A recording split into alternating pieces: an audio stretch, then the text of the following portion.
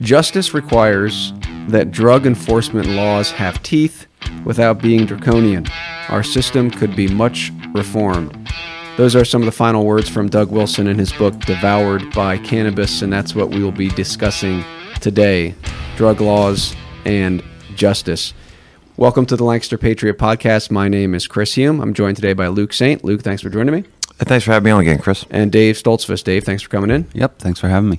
Today's episode is brought to you by Legacy Roofing. They're a local family-owned, licensed, and insured roofing and exterior company based out of Denver, Pennsylvania. They serve Lancaster County and the surrounding counties. According to customer review, they are absolutely the best. Here's what one customer says. I wish I could give Legacy Roofing way more than a 5-star rating. They are the best. So if you need a new roof, a new deck, and they can do quite a few other things as well, call Legacy Roofing at 484-219-4005.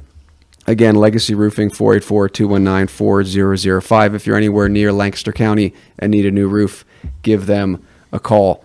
Also, before we get started here, I want to give a shout out to our listeners in Alaska. We have, a few listeners from Alaska. And, I want to publicly apologize for my Alaska jokes that I've made on this podcast before. After talking with those brothers, Luke, you and I had a great conversation with some brothers in Alaska. And yes, I'd be happy to move to Alaska if people like that are there. So yes, Lord bless the work that they're trying to do out there. Yeah, so thank you for listening all the way in Alaska. And I know we have listeners across the nation. So thanks for your support and listening to this podcast. All right, we're going to be talking about Doug Wilson's book. It's, again, entitled Devoured by Cannabis, and it's about drug laws and marijuana. Before we do that, though, I just want to preface this conversation, especially as we're going to be digging into Doug Wilson's arguments. One of the things we like to do on this show is take thoughts, dissect them, and that's what Christians should really be doing with any arguments, taking every thought captive to the obedience of Christ. And we've done that before with, James White's debates, and we've talked a little about Doug Wilson before. And here, obviously, we're going to be getting into his book. And I just wanted to make clear, one of the reasons that we would do that is because there is a lot of common ground with someone like Doug Wilson or James White. And these guys are, Doug Wilson has been for decades putting out a lot of good content, and it gives us an opportunity to interact with it. I think that's one of the benefits of Christian thinkers like Doug Wilson or James White. They produce this content, and we are able to dissect it, interact with it, agree with it, disagree with it. Right? That's the whole point of having this content out here. So we might end up disagreeing with a lot of what Doug Wilson says, but the discussion is that much more interesting in the interaction because there's so much common ground with some of Doug Wilson's positions and ours, as opposed to just looking at a liberal writing about drug laws. So that's one of the things here that I wanted to mention and why we do this. So before we even get into this, I just wanted to give you guys an opportunity. What's your favorite Doug Wilson resource, Luke? Moscow, Idaho is my favorite Doug Wilson resource. It's going to be my favorite resource when stuff hits when it hits a fan, and I got to go someplace. I really do think that. I mean, if I had to bet, I'm not going to say this is definitely going to happen, but if I had to bet, that's where, so far, in my opinion, that's where the Reformation is going to come from, because they're going to affect their culture so much. The state is going to try and make them do something. They're going to say no, and then we're going to have a national problem, because I think Reformation is going to be a defensive maneuver when the state tries to, become so gargantuan that, starts affecting positive change. It tries to limit positive change. And I think if I had to gamble and say, where's it going to happen? Look, I think I would say Moscow, Idaho. But I wonder about, when I read Doug Wilson, I just wonder, has Doug ever in the last probably 20 years of his life ever said, I never thought about that? You're just reading his stuff. He just covers it from so many angles, and he goes so deep into his stuff. I just wonder when the last time was he said, that's a good question. I never thought about that. I bet you he's thought about so much more. I mean, when you read his stuff and I'm like, I have a question about this. I'm almost sure that he's thought about it and he has an answer for me. I wonder if you can catch him off guard on anything. I just wonder, just reading his stuff. He's so thoughtful. Yeah. Dave? Yeah, probably Reforming Marriage was probably the most influential book that I read from him. It was about 5 years ago. Okay. Going through a little rough patch and read that. I'd have to go back and read it. I don't know. I had some key takeaways from it back then, but Sure. I haven't read a lot of his stuff, really. Okay. To be honest, I've been more listened to his podcasts. Okay. Watch his videos. Yeah. Check him out on my blog and my blog. Yeah. DougWills.com. So that's been more of the things that I've been doing with him. Okay. Yeah, I want to recommend a couple things. Probably, I really liked his book, Empires of Dirt, which I think is, I haven't read his new one, Mere Christendom. I think that probably is they're very similar, although there is one chapter or section in there that I really take issue with, and that is his section on taxation. I do address that in my book, Seven Status Sins. I address Doug Wilson's arguments on taxation from Empires of Dirt, but I love that book overall. Great book, and again, the fact that I disagree with Doug Wilson on that, it's a great opportunity to look what he's writing and analyze it. So I would recommend Empires of Dirt. As far as the DVD Collision, where Doug Wilson interacts with, who is it, Christopher Hitchens?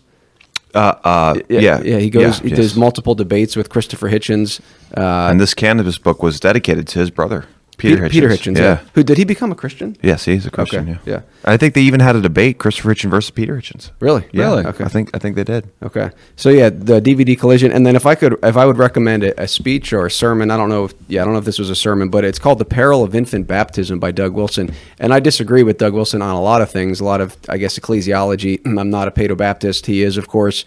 But this message, "The Peril of Infant Baptism," I thought was really great, because a lot of times, coming from the Paedo-Baptist perspective, these pastors or authors won't deal with the dangers, the pitfalls. What happens when you adopt this position, of course, which they believe is biblical, but when you adopt it and you send this message to your children that you're part of the church. So that message was really good. It's probably one of my favorite ones, and I think that theological position needs more messages like that. So anyway, there's a lot of great stuff from Doug Wilson. Obviously doesn't mean we agree with everything he says, and I appreciate the content he puts out that gives us, in this case, content to interact with. And, I'm going to disagree with a lot of stuff here in Devoured by Cannabis, but I appreciate that Doug Wilson took the time to write the book, so we're going to interact with it. So let's get into this. Set the stage a little bit. I mean, marijuana, obviously in the past, 5-10 years, there's been a shift, I guess, whether it's in public opinion or policy, in legalizing marijuana. President Biden, he said this last year that he wanted to, he said, as I often said during my campaign for president, no one should be in jail just for using or possessing marijuana. Sending people to prison for possessing marijuana has upended too many lives and incarcerated people for conduct that many states no longer prohibit. So that's what Biden said, or at least someone, from his office. I don't know if it was him. And there was 4 things that his department said they wanted to do: pardon of all prior federal offenses of simple possession of marijuana, urge state governors to do the same, and also change. Apparently, marijuana is a Schedule I substance under the Controlled Substances Act. That it has a really high potential for abuse, and I think it's even higher than some drugs that we would typically say would be more dangerous, quote unquote, than marijuana. So he wanted to change that, and then he wanted to say he did want to keep in place limitations on trafficking, marketing, and underage sales. Okay, so I think all of us here, and Doug Wilson in his book, would agree that we don't want people in prison for possessing marijuana. Now, we might have different reasons why we don't want them in prison, because we might say there shouldn't be a prison system, but Doug Wilson's book, we're going to talk about his book, and we're going to deal with the issue of, I brought up that quote at the beginning, justice requires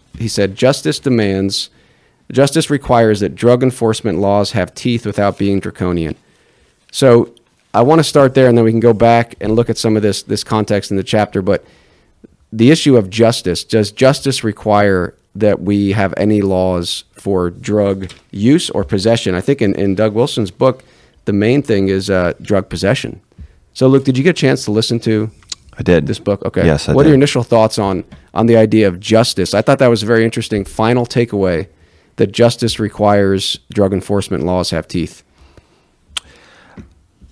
I wish, he often talked about, I don't even know if he uses the word theonomy once in the entire book. When was this book written? This book was written in 2021. He didn't use the word theonomy at all, and he often argues, and he uses the word libertarian. a libertarian perspective, and I'm curious as to why he does that. I think he argues very well. We can't have a biblical society. I mean, well, we don't have a biblical society, but how do we get out ahead of this even though we don't have a biblical society? We can't just say, well, we don't have a biblical society, so let's just let the pagans do whatever they want. And he argues very well from a perspective of what can we do now, knowing that we don't have a biblical society. How can we combat this? He argues very well from that perspective. But unfortunately, he doesn't argue from it from a purely biblical perspective. He argues against cannabis or marijuana, if you will, from the perspective of what we have now. But he never goes into this is how the Bible purely addresses it. If we had a biblical society, this is how it would be enforced. This is what we would do, and all that kind of stuff. He doesn't do that. And I was disappointed by that. I was disappointed that he was using the term libertarian. I hope Christians aren't fighting for libertarianism. I mean, I hope we're fighting for the Bible and what the Bible says. And I respect anyone who's like, I respect anyone who says, okay, we don't have a biblical society, but that doesn't mean I shouldn't do anything. I can still use the Constitution. I can still use my city council. I can still use, the power and the influence that I have right now to affect positive change. So I have respect for anybody who does that. But the goal is not Christian libertarianism. We're not fighting for libertarianism. We're fighting for thus saith the Lord. That's what we're fighting for. And I don't think the book fights for that in that perspective, because at the end, if we're talking about enforcing drug laws or having drug laws that have teeth, we're way outside of the scriptural purview for addressing these things. And so I wish he had gone further into, okay, that's all well and good for what we can do now, but let's talk about what the Bible actually has to say. If we had a biblical society, this is how it would play out. And he doesn't do that, and I was disappointed by that. So I want to go to the final chapter and lay out for our listeners what Doug Wilson's final proposal is, and then we can work backwards just so people know what you're talking about. So in his final chapter, it's entitled Drug Courts, and if I could summarize it, it would be, if you are caught with possessing marijuana, then I don't know who's... That includes growing. Well, obviously you don't grow it then if you have no reason to grow it, right? I don't know. What do you mean? Well, I mean, you can use marijuana for rope. You can use it, hemp. Right. I guess he's saying in some form you're caught with marijuana that you could smoke. I don't know. He talks a lot about smoking marijuana. So he's saying if he doesn't see in the final chapter, it doesn't say drug use, which is interesting. He says drug possession. So if you are caught with marijuana, you go to drug court. This is Doug Wilson's proposal, and you have to, if you're found guilty of possessing marijuana, you have to either go to rehab or pay a fine. Okay, so that's and the fine not good. that's his definition of justice in that chapter, right? We're interacting with what he wrote there. So, for example, let me read a quote here from page 88 and 89. When someone is caught with illegal drugs, he would go to drug court. Such drug courts would have a small array of penalties available to him, and if found guilty, again, guilty of possession, I guess, the defendant would be given the option of choosing what happens to him. These alternative penalties would be either a fine, rated according to how many drug convictions the defendant has had, or successful completion of a drug treatment program. Okay? And then he says if he ran afoul of paying the fine, he could well find himself with a serious charge against him. And this is interesting, but it would not be a drug charge, and he would not be hammered by the state for having had an addiction. So it's not a drug charge, but you are arrested for possessing marijuana, you don't pay the fine or you can't pay the fine. Well, now the law could really come down on you, but it's not for drugs. It's because you failed to pay this statist fine. Yeah, and we're so far into statism here with this statement, because he said when someone caught with illegal drugs, who's defining what's legal and illegal? I don't get it. He's arguing against in his book. I mean, this is my question for him. Listen. There's no gotcha with Doug Wilson. There's absolutely no gotcha. He's thought about it. He's got an answer. I grant that. But this is my question to Doug Wilson. He says when someone is caught with illegal drugs, well, what if the state said drugs are legal? Now what? If Well, he's still appealing to Scripture for that, isn't he? To determine what's legal and illegal. I guess in a roundabout way, we can get to those arguments. I don't know if he is. I mean, but the Scripture doesn't say what. The Scripture doesn't say what drugs are illegal and illegal. It's got to come down to someone in the government saying this is illegal and this is legal. And he does it with marijuana. But what about morphine? Yeah, what I'm saying? Oxycontin, Vicodin, all those things. Yeah, that's my question. But look how far we are into statism when the state is defining what's legal and what's illegal. That's statism. God has not given that responsibility to the government to say here's what's legal and here's what's illegal. So we're already arguing for this from a statist mindset that there would be. In Doug Wilson's, application here in the last chapter, there would be entities walking around saying yes and no to certain substances. And that is way wrong. That is completely wrong. And he even quotes scripture in the Bible when in Proverbs, King Lemuel's mother, I think, says to him, it is not for princes and kings to be affected by strong drink. And I thought, wow, what a great passage to quote in this. That is so relevant. Because, do you remember why the mother says to him, it's not, you shouldn't be affected? Pervert justice? To pervert judgment. To pervert judgment. Because what is this magistrate supposed to be doing? Not walking around saying legal, illegal. They're not supposed to be doing that. They're supposed to be judging. That's what they're supposed to be doing, and that's why you as a magistrate, because the princes and the kings were magistrates. If you are a king or a magistrate, you should be avoiding strong drink because the pitfall is it will pervert your judgment, not your legislation, your judgment. You're not supposed to be legislating; you should be judging, and that's why you should avoid strong drink. Well, okay, so to Doug Wilson's defense on that, what if this was a judge who said who it was an individual case? I mean, is he really suggesting that this is a blanket across the nation that he would live in? Or is he suggesting that a judge may do this? Like he's saying drug courts. I mean, I don't know. He wouldn't have to. I don't know why he would have put drug in front of that. You know what I'm saying? Yeah, it seems like. So why not just a court?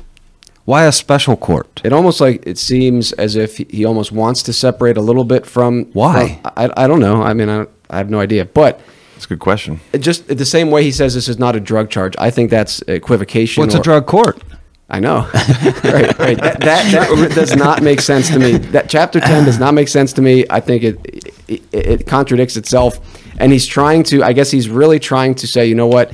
We shouldn't... Because you know what he says? He says here on page 45. So I'm not arguing. This is on page 3 of the notes, Dave. So I'm not arguing at the top there. So I'm not arguing here one way or the other with regard to the criminalization of marijuana use. We can at least say the magistrate should punish the criminal behavior that frequently accompanies such drug use. Agreed. Absolutely. 100%. Yes. Yep. And the debate over whether the use of marijuana in itself should be against civil law can be left for another time. I mean, yeah, he addresses it but like he doesn't a few chapters. Well, he does it possession a few chapters later. Yeah. So when he says for another time, I was thinking, was he not going to address read another book? Another book. Yeah, but book. He addresses in chapter 10 possession, not use, which again is interesting. You can't even possess. I think I would have the same arguments even if he said use. So that to me is my. Yeah. I would say this book again, not one I'd recommend from Doug Wilson, but because I don't think it's very clear in the argumentation. Mm-hmm. I mean, we start at the beginning. Mm-hmm. He makes a case that he says being drunk and being stoned are inconsistent with Christian holiness. Nevertheless, alcohol consumption is not inconsistent with holiness.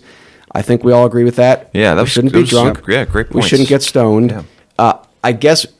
So let's just talk about that for a little bit. It seems that what Doug Wilson's position is, and I don't know if this really in the end has application to the final point of justice, but there is no redeeming use for marijuana. I mean, he would say it's fine to make hemp and all that stuff, but the THC, the CBD and the THC, which are the most common cannabinoids found in the cannabis plant or products, it seems he's saying there's no redeeming use for these.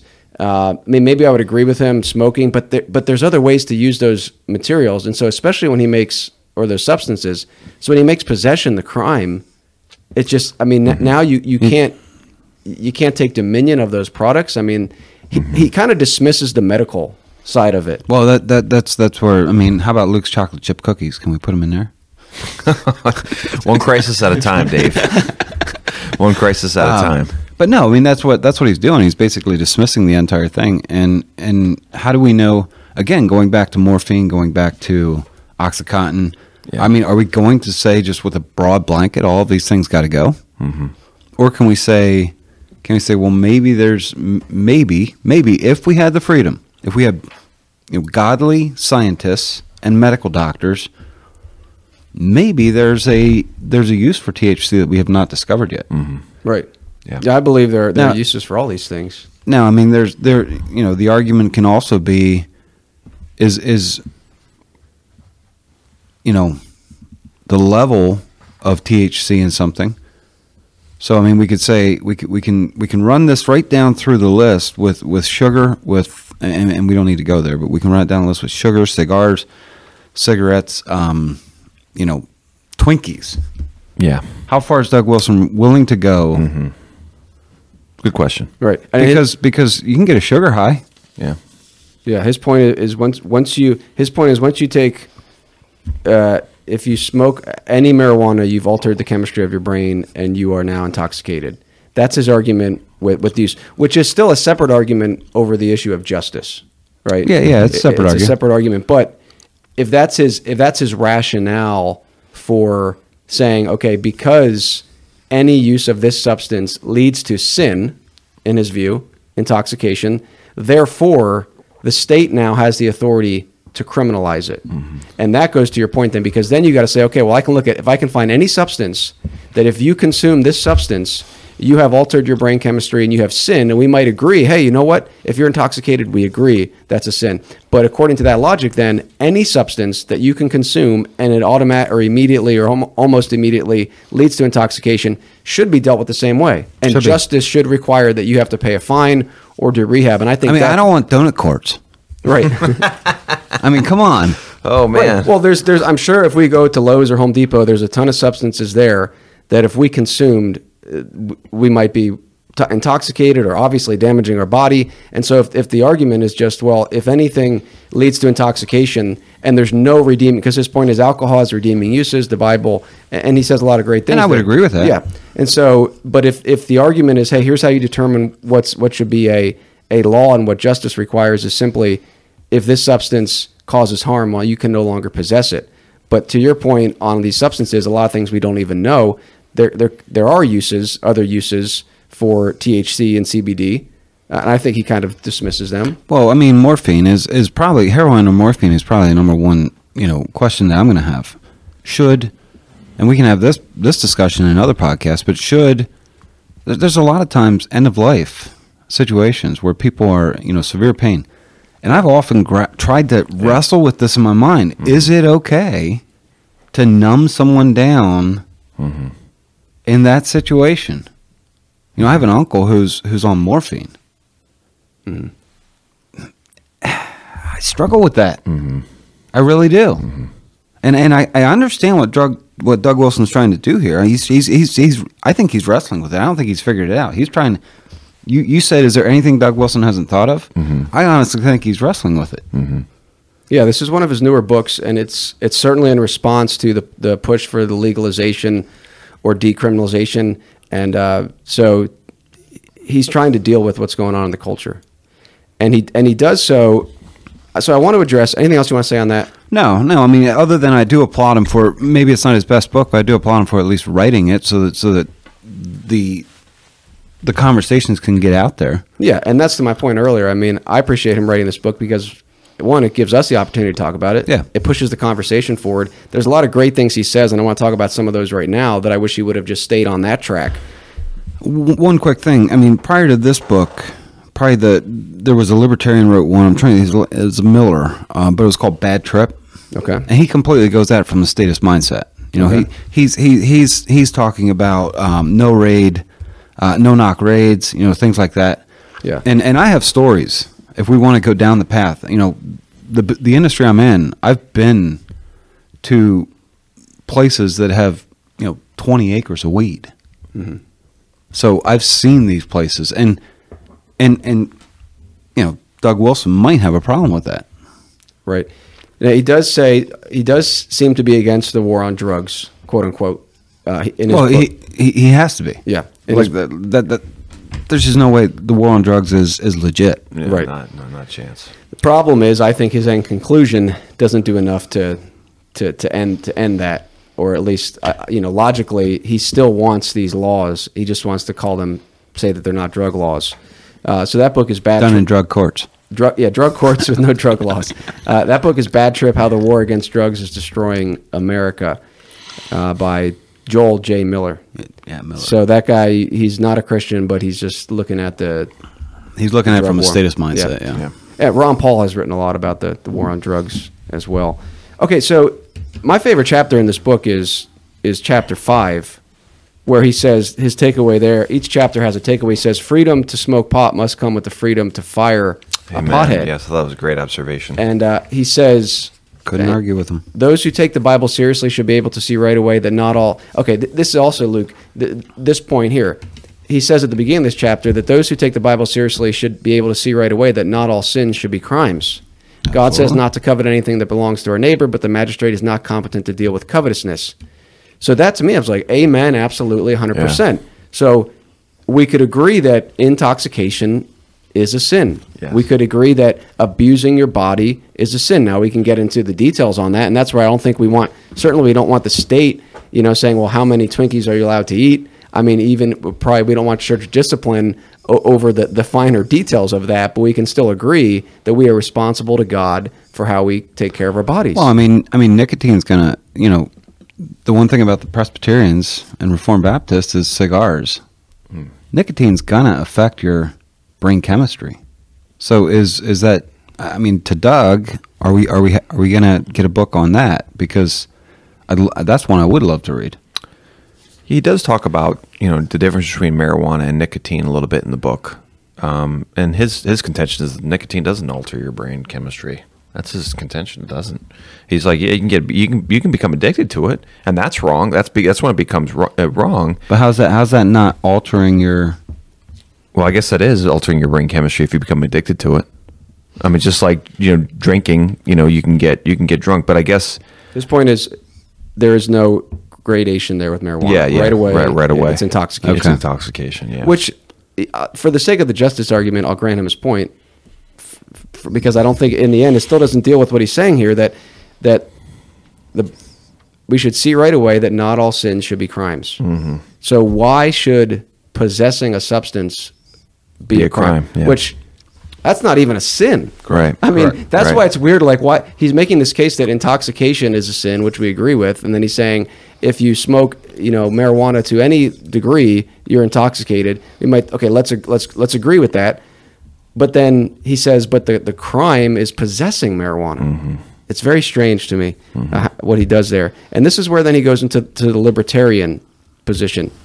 He says, this is page 48, he says, if a libertarian says that he believes smoking dope should be legal, and he says this on the basis of his conviction about personal liberty, then this reality provides us with a good way of testing whether he is a libertarian with sincere convictions across the board, or is he simply someone who wants to smoke pot no matter what.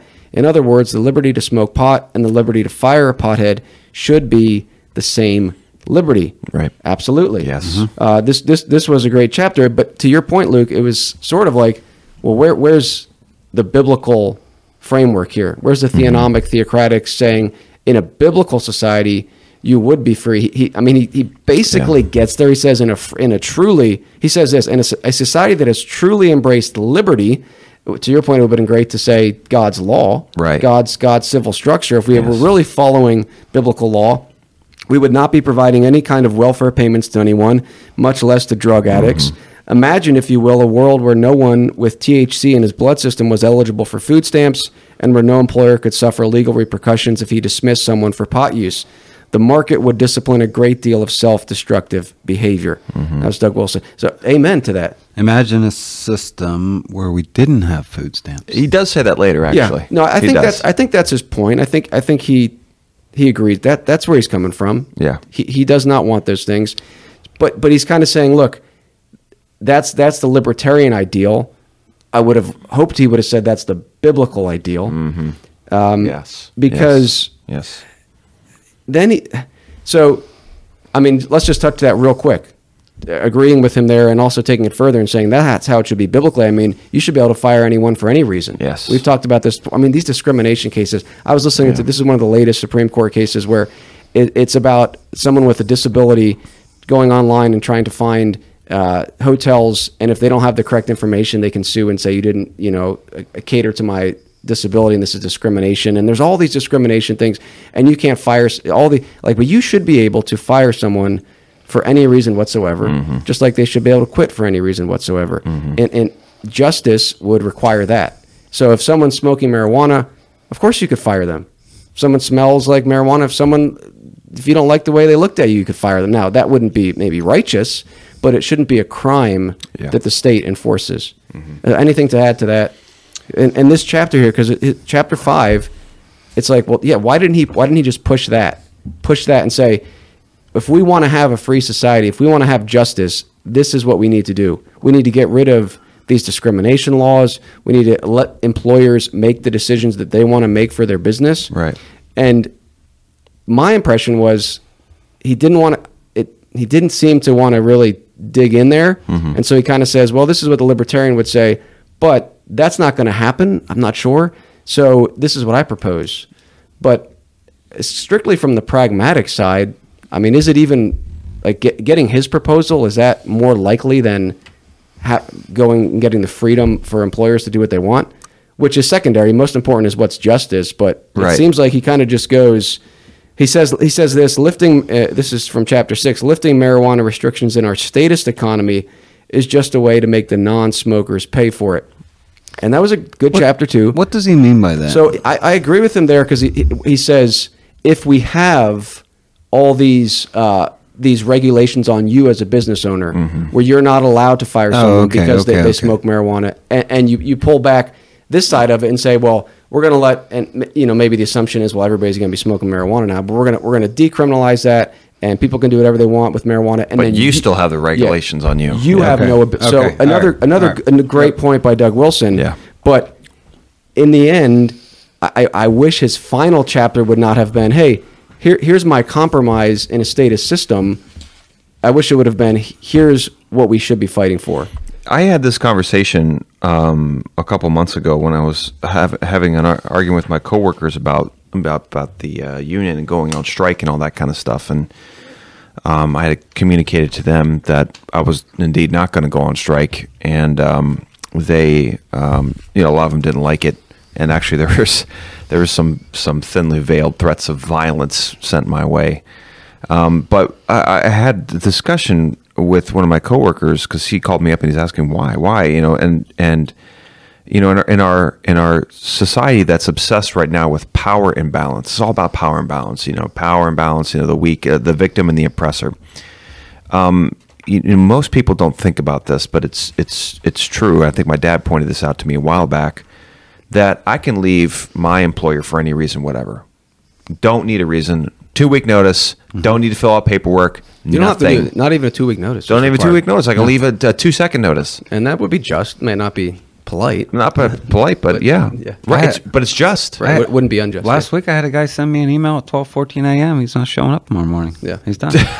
Okay, all right. Yeah, and there might be repercussions for that on your career, but it's not unjust. There should be no penalty for it. You're free to do it. Right. And if you, I think the only repercussions is if you sign a contract saying you would not do this. Well, I was just saying repercussions on your reputation. Right. But right, I'm not arguing that there should never be repercussions for this. Not from the state, unless you're breaking a contract. Unless you're breaking a contract, right? So, and I was trying to communicate to my coworker, listen. There's a power imbalance. My employer cannot fire me for any reason. They can't. Correct. Yep. But I can walk out of there for any reason. Absolutely. How's that fair? That is completely wrong. And Doug Wilson is 100% right here. It's a great observation that is it too much to ask that if we remove the regulations on marijuana, can we please remove the regulations on business? Because that is a power imbalance. And now we're giving, weed smoking, chemically altered brain, people walking around making dangerous decisions. He's right about that. It's dangerous, to be under the influence all the time, and to be operating heavy equipment and all that kind of stuff. There's a reason that you get fired and then you have a P test right away. There's a reason for that. It's not just state regulation. Sometimes it's company policy because it's so dangerous to be under the influence and operating heavy equipment. I get that, but there is a power imbalance in our society, if we're obsessed with power imbalance, that the employer needs a specific reason to fire somebody, needs a good reason, but you don't need a good reason to walk out of there. You can just walk out of there for no reason. That is completely unjust. Yeah. No, I mean... and you as an employer, you have to deal with that. At the end of the day, it's, if somebody shows up drunk, it's pretty obvious, And you're gonna you're gonna let them go. But someone can smoke pot, marijuana, cannabis, whatever you want to call it, and it can be difficult to tell. Or pop pills, and that's where I think Doug Wilson needs to be thinking about these things because, how far are we going to go with this on the pill pop? Again, I go back to that. I'm like, there's got to be. I go back to the idea of.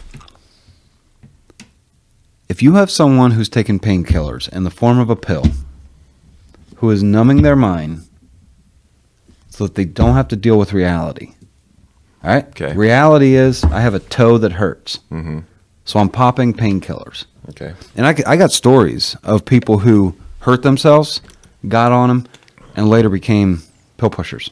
You guys might know someone, but that's where I go.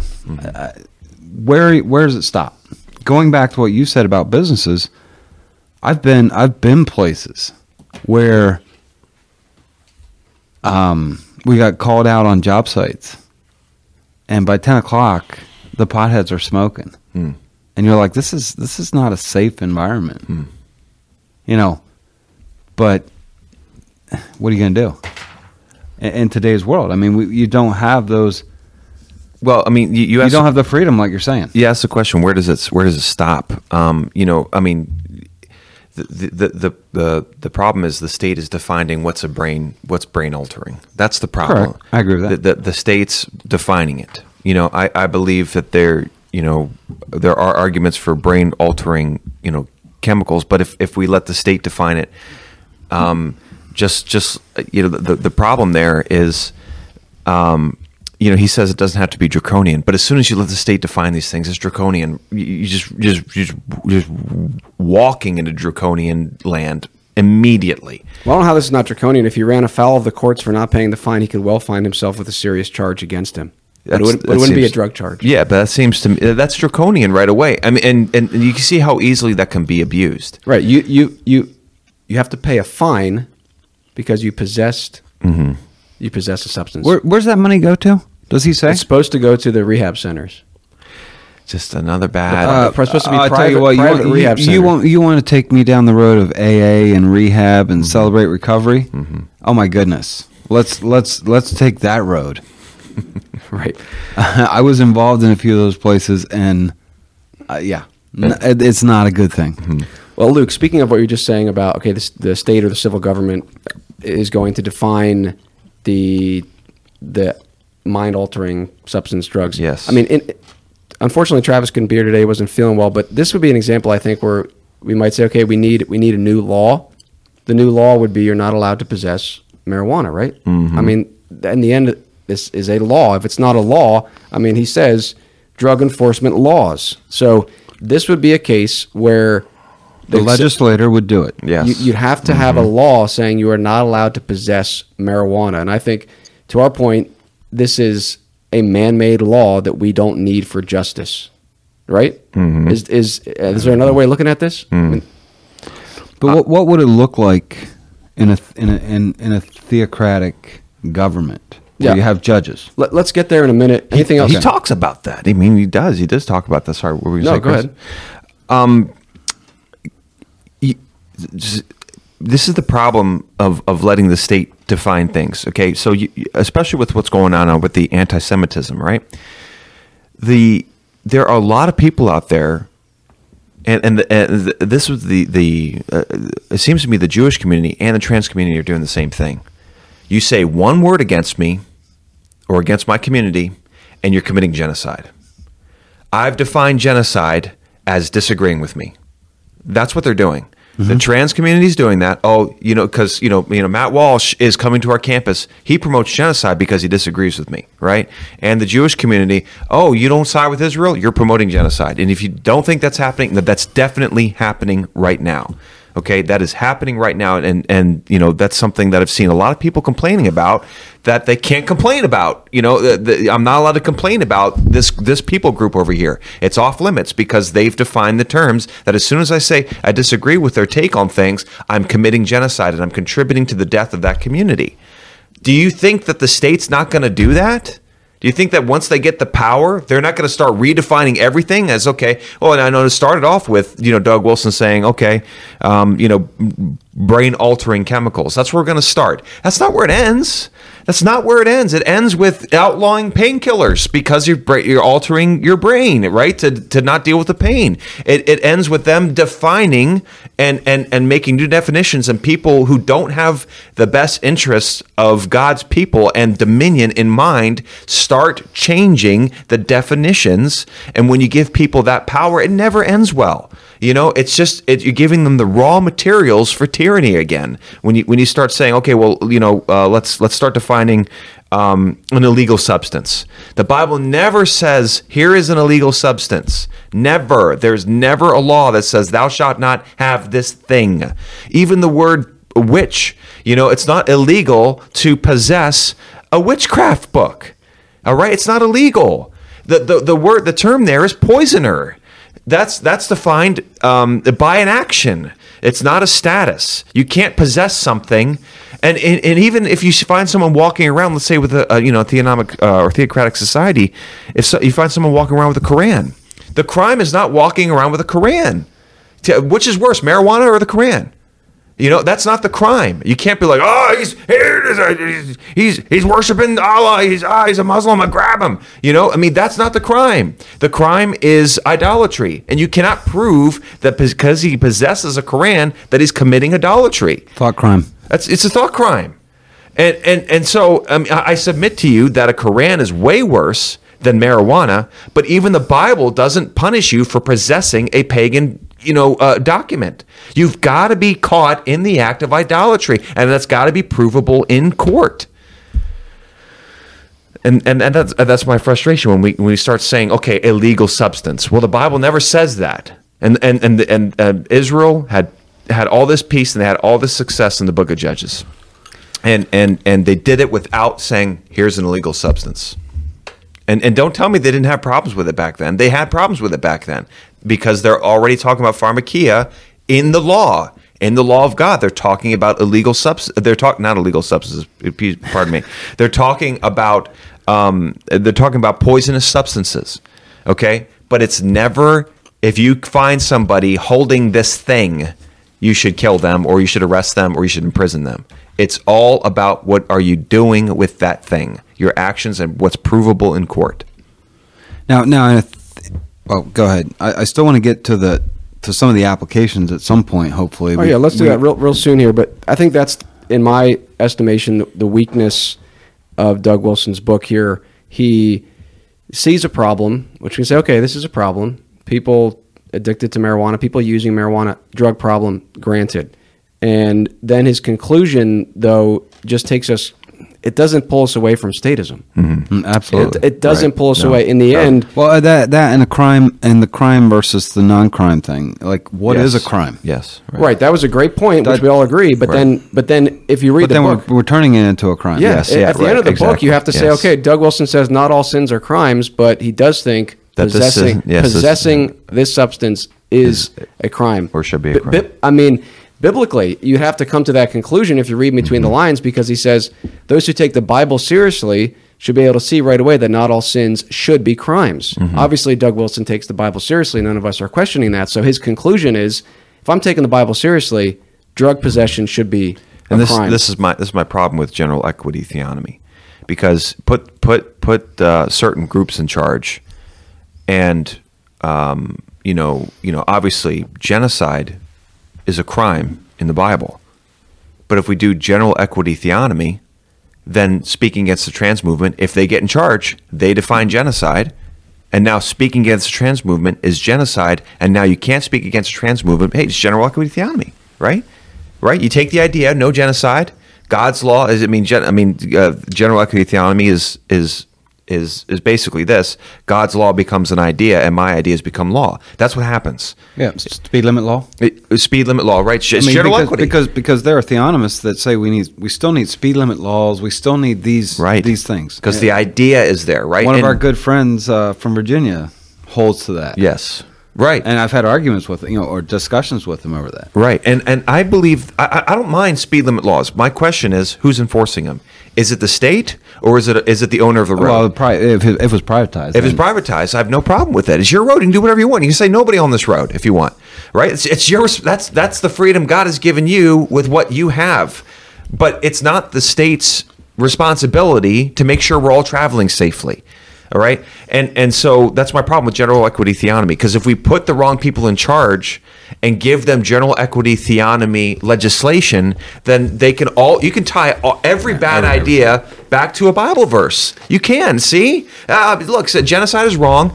Talking against trans people is genocide, so therefore it's illegal to talk. And that's a problem with general theonomy. That's my frustration. So just to help our listeners, what you're saying is, if you take the position that, hey, we can look to God's law and make a bunch of new laws, yes, this is what you get. Yes. I mean, this is a case in point, a great example of the contrast between your book and maybe Doug Wilson's book, Empires of Dirt, which I have read, or Mere Christendom, which I haven't. Again, we agree with Doug Wilson on a lot of stuff, appreciate some of his stuff, a lot of his stuff. But this might be a key distinction, that if you're arguing for, in your book, The Sound Doctrine of Theocracy, we don't need new laws. Mm-mm. We need to apply God's law. Mm-hmm. If there's any sort of, okay, what's the equity? That happens in adjudication. Yes. In this position, yes, it seems, and I don't think this is an unfair reading, that Doug Wilson's saying, well, we can look to the Bible and make new laws based on things that are not crimes in the Bible. What I mean by that is there's no civil penalty. I mean, he of course understands this. He says covetousness is a sin in the Bible, but you never find a civil penalty. Oh, you have to make restitution if you coveted your neighbor's wife, or you could be executed. Obviously, Doug Wilson says that's not in the Bible. But what he does say, in this book at least, and correct me if you think I'm wrong here, but he says, okay, this is a sin to be it's a sin to be intoxicated, agreed. Therefore, we can make a crime saying you can't have this possess this substance. And that is what you mean by, he considers himself a general equity theonomist, and his conclusion is, well, we can make laws now that criminalize things that are not criminalized in the Bible, but are sinful. And then what's going to happen is, so you have a history of getting intoxicated, so we're going to make another law saying that due to your history, you've been caught 3 times now in public, Yeah. So due to your history, we're going to now send you to the alcohol rehab, and we're going to fine you if you don't do it. Yes. So this leads us right down the path of where we're at now. Yes. Yes. There's no stopping general equity theonomy when you give the power of legislation to people. There's just no stopping. But even a judge could do that. You could start saying, well, okay, so you have a group of judges who, okay, Judge Mack did that, Judge Jim did this, and now you have case law. So if you have bad judges.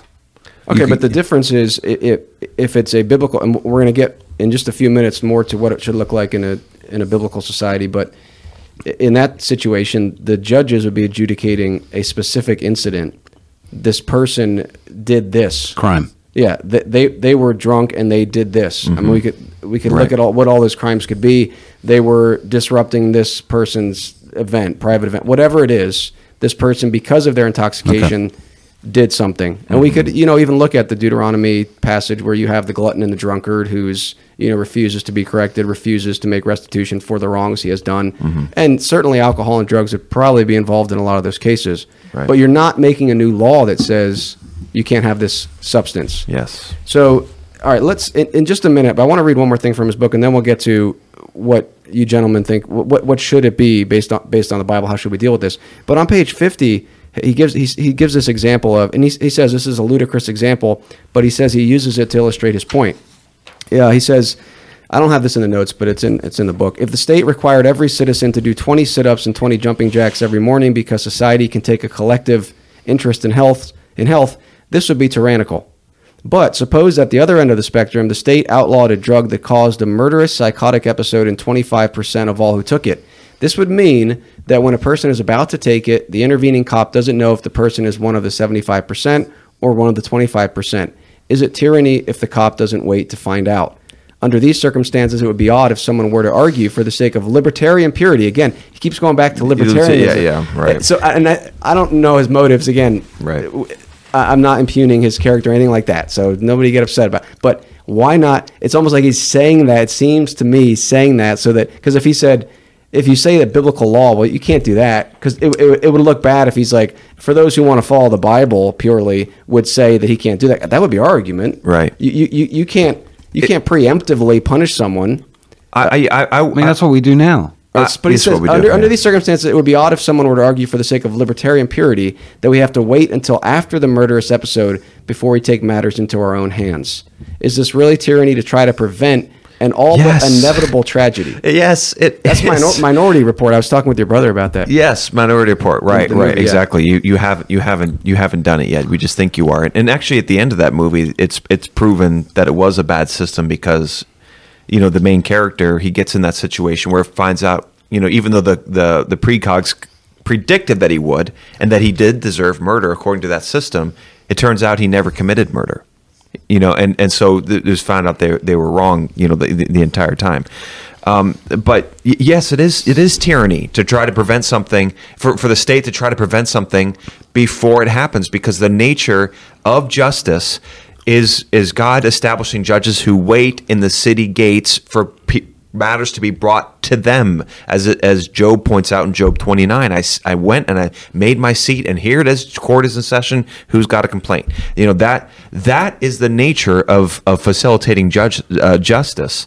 It is tyranny when you say, okay, judges, go out and make sure everyone's following the law. That's tyranny. Okay, the Bible never commands that to send the judges on patrol trying to prevent something before it happens. That's tyranny. That's institutionalized tyranny. So yes, the answer is yes. Is it tyranny? If we know what's going to happen, is it wrong for the state to start making laws to try and prevent it? Yes, it is. I have no problem with a police officer or a magistrate in a certain situation preventing something before it happens. I have no problem with that. I believe the Bible has a problem with you instituting that as part of your system.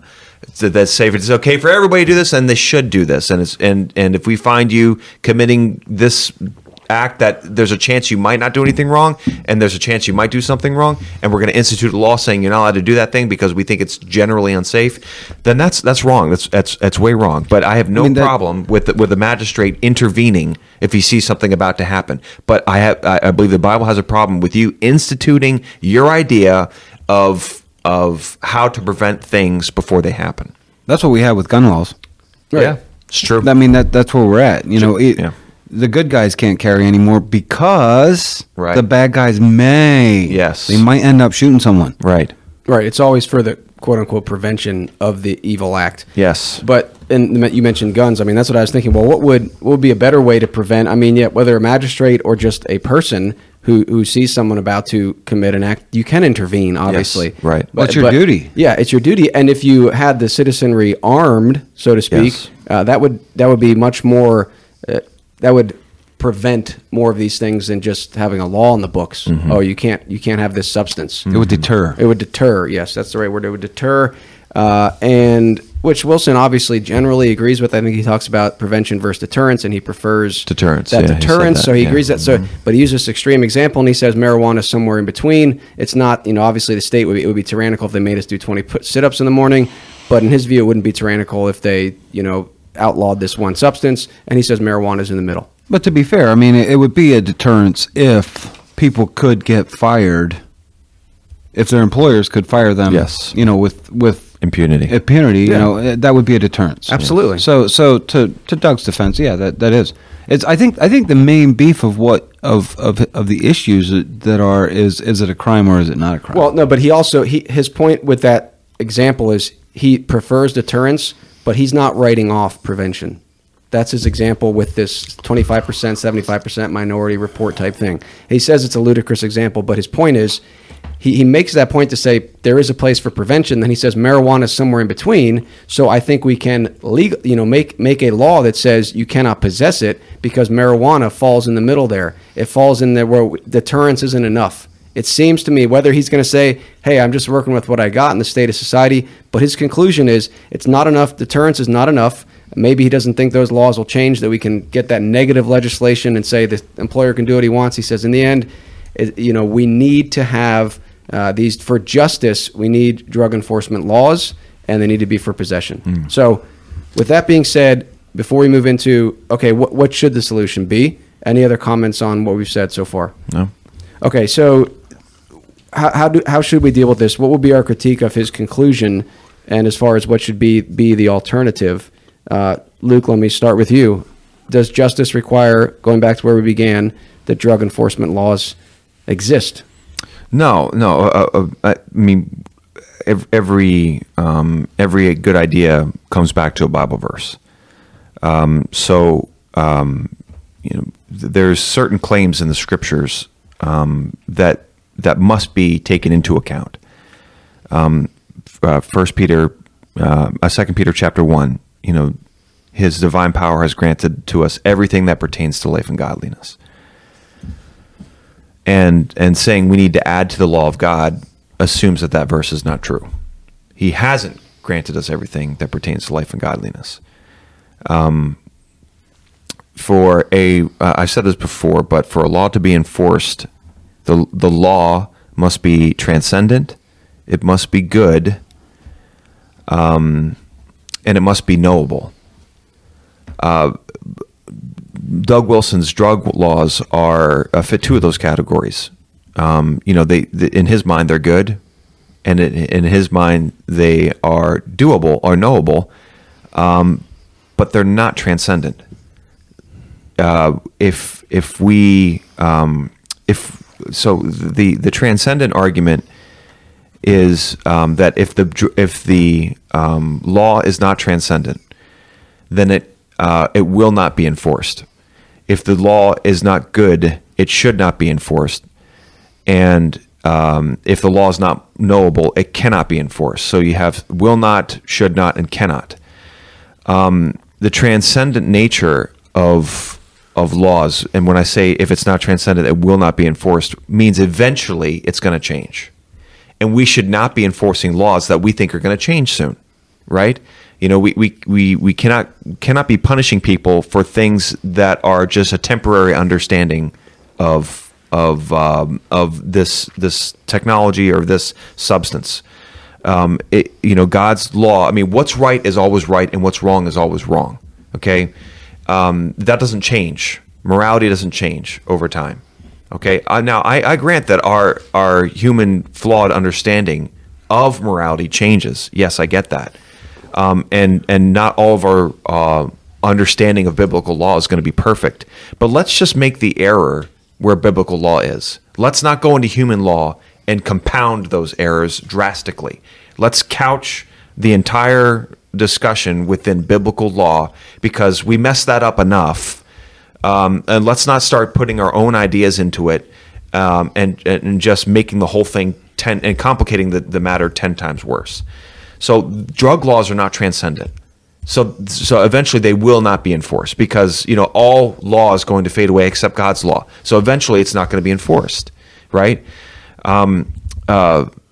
only biblical law is going to remain through all of time. So we should be only enforcing biblical law. Biblical law does not enforce drug laws, so we shouldn't be enforcing drug laws either. And that's my main contention, is that this is not chapter and verse argumentation. When I for myself and my understanding of the world, and I'm talking with people about biblical law, when I expect other people to follow something, like for example baptism, I don't expect everyone to follow my understanding of baptism, because I can't show you chapter and verse where it says, "Thou shalt baptize this way, thou shalt immerse, and thou shalt only do believers." Okay, I believe that's implied, and I think there's the argument for believers' baptism is stronger than for infant baptism. But I'm not going to nickel and dime Presbyterians on their understanding. Look, I get it. I understand where you get your arguments from. You guys have an argument. It's there. I get it. So I don't expect you to follow my understanding of baptism. If you want to talk to me, I'll talk about it. But I do expect you to follow God's law, where it says, "Thou shalt, thus saith the Lord." I do expect you to do that. John the Baptist was the same with Herod. It's not like a murky thing. He's not saying, "Herod, you're not a Calvinist like I am." He's saying it's not lawful for you to have your brother's wife. Chapter and verse. Exodus chapter 20. Bam! There it is. You shall not commit adultery. So we can't expect people to follow our understanding of the scriptures. It must be chapter and verse when we're talking about matters of justice, because we cannot institute our temporary understanding of law. We cannot institute it. We must institute only God's understanding of law. Chapter and verse. And there's no chapter and verse in this book where it says, "Thou shalt do this," or "Thou shalt not do that." If thou findest a man holding a possessing something that your legislature has deemed to be illegal, thou shalt do this. Okay, we're way out of biblical law when we start talking about stuff like that, and that's my problem with the book. Dave, what do you want to add to that, or question, comment, as it relates to what should this look like? I mean, that's my biggest thing, is what should it look like? What does it look like? And this is more a question for you or Luke. What does it look like in today's society? How do we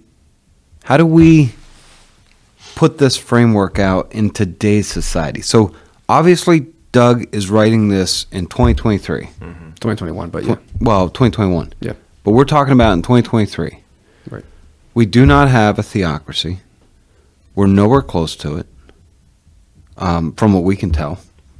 Lord willing, it's right around the corner, but we can't tell. How do we lay this out for people to understand it today? What is an application that we can take away today? Is there legislators? Because here's the thing. Do we want to go to Harrisburg and say, "Hey guys, you just need to wipe off all the books, all the laws on marijuana"? We don't want to do that, because that leaves the employer hanging high and dry. That's Wilson's point in chapter 5 or 6. Yes, correct, and I agree with Wilson on that. Right. So what are today's applications? I mean, outside of a theocracy or a biblical law or society or a township that says we're going to hold to, or our friends in Alaska who say we're going to have our island a theocratic island. Mm-hmm. What do we do today? So I think there's a few ways to answer that, or different parts of that, and Luke, I'll definitely let you comment. I wanted to start the general framework is I think we need to know what we're aiming towards, and I think that is a bit murky in Doug Wilson's book. So I think the first thing is, what does justice look like? So libertarian versus theonomy. Right, because he says this, here's another example. In this nation with libertarian laws, there would be no restrictions on pot use, and so have at it. But there would also be no welfare payments, no food stamps, no subsidized housing, no union laws, and so on. This means there would be no safety net to speak of, or at least no publicly funded safety net. This would be a problem because, as John Wayne once supposedly said, life is hard. It's harder if you're stupid. So when Doug Wilson says that's a problem, I hope he's referring to the people that are quote-unquote stupid. I hope he's not saying that would be a problem for justice, because, again, that's where it's like, okay, he's saying in this libertarian world, but we would say that would be at least as far as those things go, that would be biblical. So why wouldn't he say, if we had a nation that followed biblical law, there would be no restrictions on pot use from the civil government sphere, and there would also be no welfare payments, food stamps. But he doesn't go there fully in the book. I mean, he's almost there, and that's where I think the first part, and that's more the ideas, but I think that's very important, because in the end, the ideas and the truth of God's word is what directs our actions and what we do. And so if this is the idea that Doug Wilson's putting forward, that, hey, in this libertarian world, well, if it's libertarian, we don't know if that's going to happen, and we don't even know if that's just. I mean, if that's all, is the libertarian view on this point biblical or not? That's the question. And if it is, well, then we bring in other stuff. Well, this is God's word, and certainly Doug Wilson, as a post-millennialist, we can have hope that we will get there. But that's what's not clear in his book. So to start, my first answer would be, we need to know where we want to get, and as post-millennialists, where we will get. We need to know what justice is. We need to know what justice would look like, and it would look like no food stamps, the civil government taking money from you against your will for food stamps. Correct. There could be private charity. Absolutely. Justice would look like no welfare payments. Correct. Funded by forced Absolutely. taxation. Yep. Justice would look like no subsidized housing. Correct. Justice would look like no union laws. And so he just doesn't get there. And I think that's his position, but I just don't know why he didn't go there in the book and say, this is what justice looks like.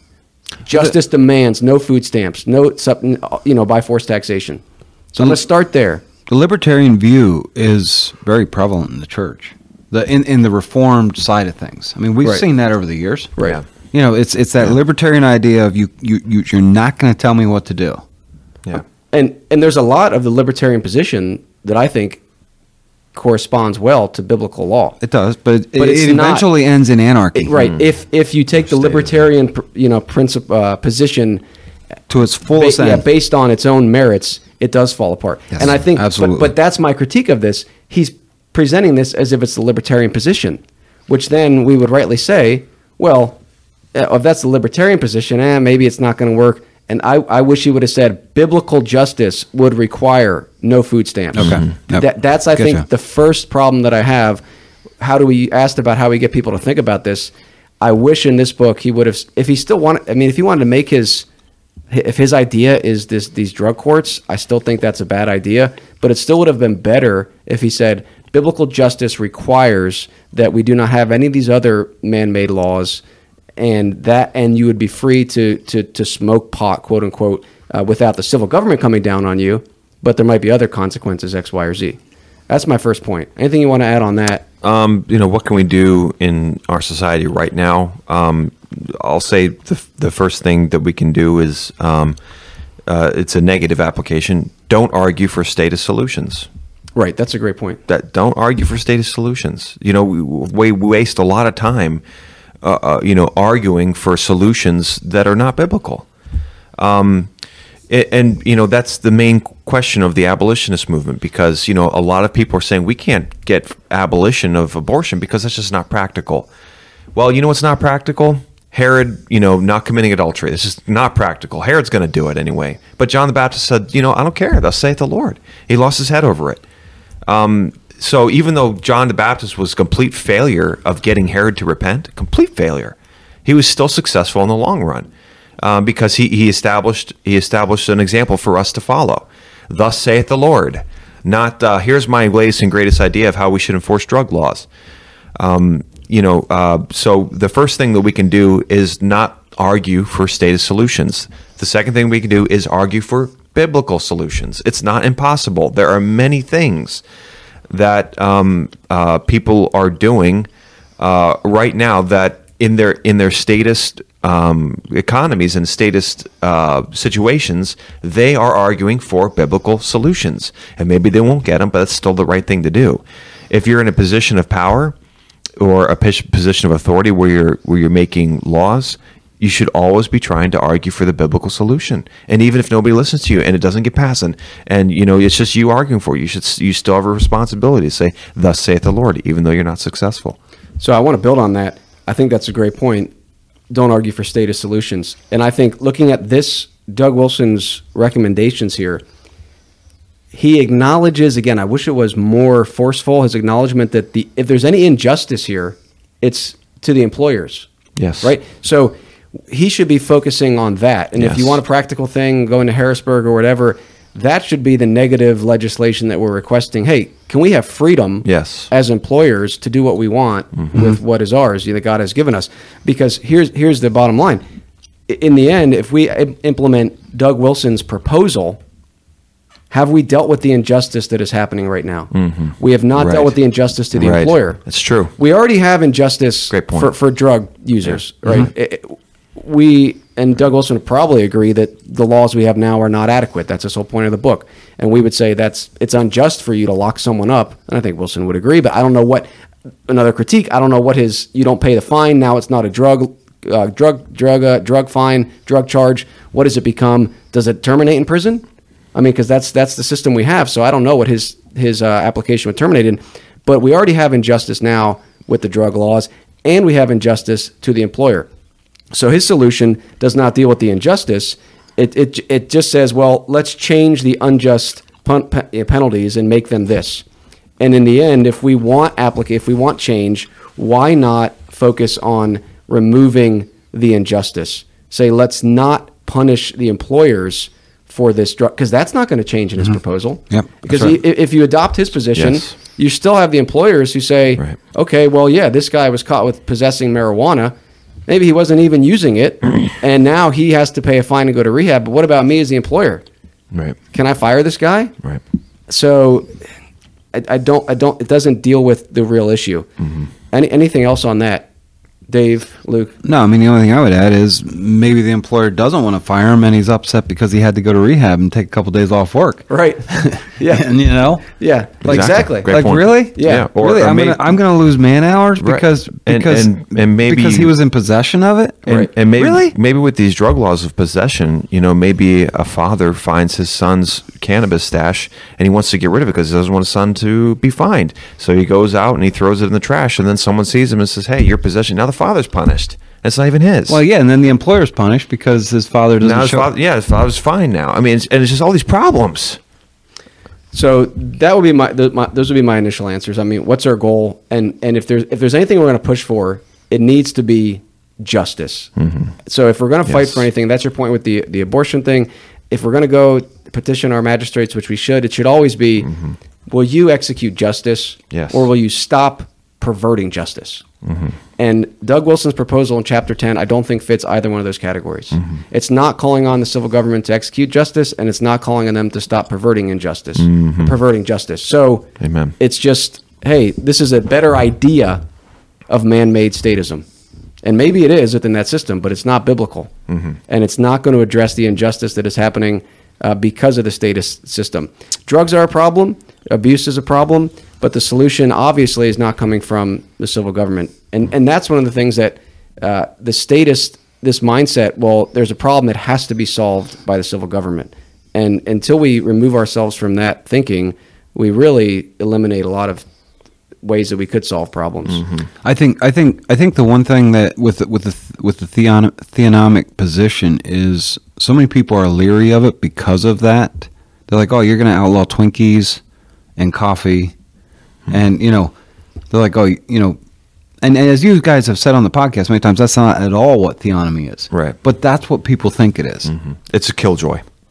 People think that this is what theonomy looks like, what he's written down here.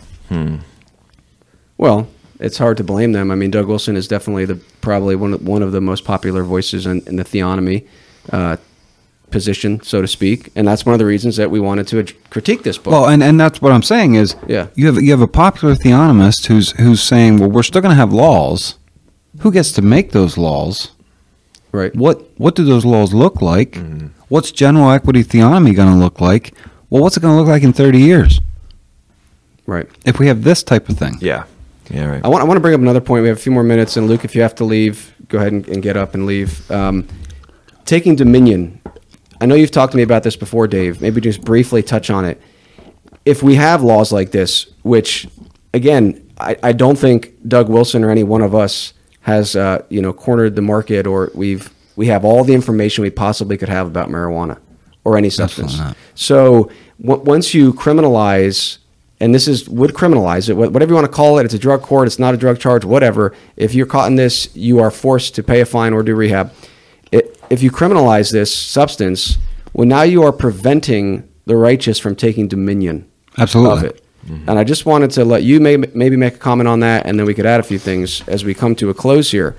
Go ahead. So if we're going to criminalize it, all right, just having possession of the plant, of the leaf, of the dried herb, somewhere Doug has to make a definition. If once it's dried and it's smokable, now it becomes illegal. At what point? Yeah. All right. So he's probably going to, if he were sitting here, he'd probably say, well, no, the plant, I'm not going to criminalize the plant. Right. It's only once it's dried. All right. Okay, I'll grant you that, Doug. But we don't know. God has given us every green herb for our use, and I think we need to figure out whether it's cocoa leaves, whether is cocaine really the final product of the final resting place for what it actually does. Is cocaine really what that plant is good for? Burdock leaves, for example. Burdock leaves were discovered to, if you have burns, they'll take the infection out of it, and they will literally help you heal to the point where you might not even need skin grafts. Wow. And so there's things like that we have, but the problem is you need righteous people in those systems. You don't need crooked medical doctors out there doing these things. You can go to many places where they're trying to figure out, all right, what is cannabis really? What's the oil do? Is there other uses for it? Right. T-shirts, paper. There are studies out there that a tree takes 20 years to get to pulpwood, or 15 years, or 10 years. You can turn marijuana into pulp in 8 months.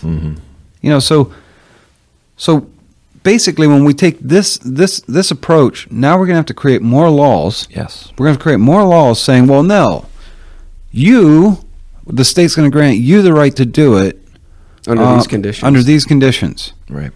But if you throw a plant in the corner and you forget about it and it dries out, now you're in possession of marijuana. So these are the issues that you're going to run into, and what it's going to do is it's going to prohibit us from taking dominion. Yeah.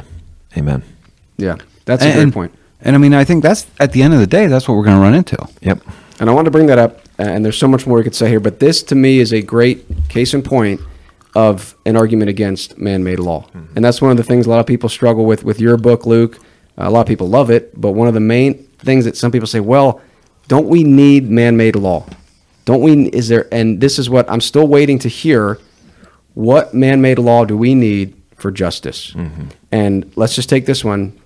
It's not this. Yeah. We don't need a law that says if you're caught in possessing marijuana in X form, you now have to go to rehab or pay a fine. So in this one, if anybody wants to argue with that, I would invite you to come in to this studio and have a discussion on that.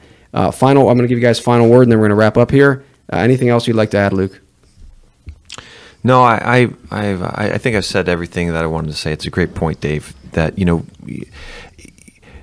even men must be free to experiment, the effects with the effects of smoking marijuana. Obviously, we got to a point where we understood marijuana. Doug understands marijuana as being sinful, but somebody had to smoke marijuana first for us to come to that conclusion. We must be free to experiment. I agree with him that for doing it for recreational purposes is wrong. I do agree with that. But Doug's understanding and my understanding of marijuana, as you said, Chris, before, is a great point. It's not final. We're not done with dominion on marijuana. Men must be free to experiment, and when you start creating laws regulating these kinds of things, it kills the experimentation. It kills dominion as a result. It's a great point you guys have made. I agree with it 100%. You know who would still be free to do scientific experiments on it if it was illegal? The state. Yeah. Oh, yes, right, exactly. Yep, and that's what's happening right now. Yeah, that's it. Yeah, and they're gonna suppress it. They're gonna the narrative of the outcome of that is what's going to determine then what happens for the general public. Right. They're gonna you know what, we can make money off of all the felonies or the arrests that we make, and which is just another form of taxation, really. Yes. So the state's going to soon figure out what's going to be beneficial for them, not what's beneficial for the kingdom. Right. Amen. All right, we got to wrap up. Anything else? That's it. That's it. Okay. Thank you both. Great comments. And thanks to Doug Wilson for writing this book. Again, this is the stuff we need in Christendom. We need the arguments to be put forth so we can analyze them. Absolutely. Right? And we Absolutely. invite you to analyze what we've said and disagree with us. Write in, come in, and have these discussions. This is what it's all about. Again, I'd much rather be discussing and analyzing something from Doug Wilson than from some liberal think tank that's saying, here's our position on marijuana. So appreciate that. Hopefully we've given you some things to think about. If you'd like to support the show, get more content like this out there, go to patreon.com/The Lancaster Patriot. And until next time, remember that Christ, not man, is king. So long.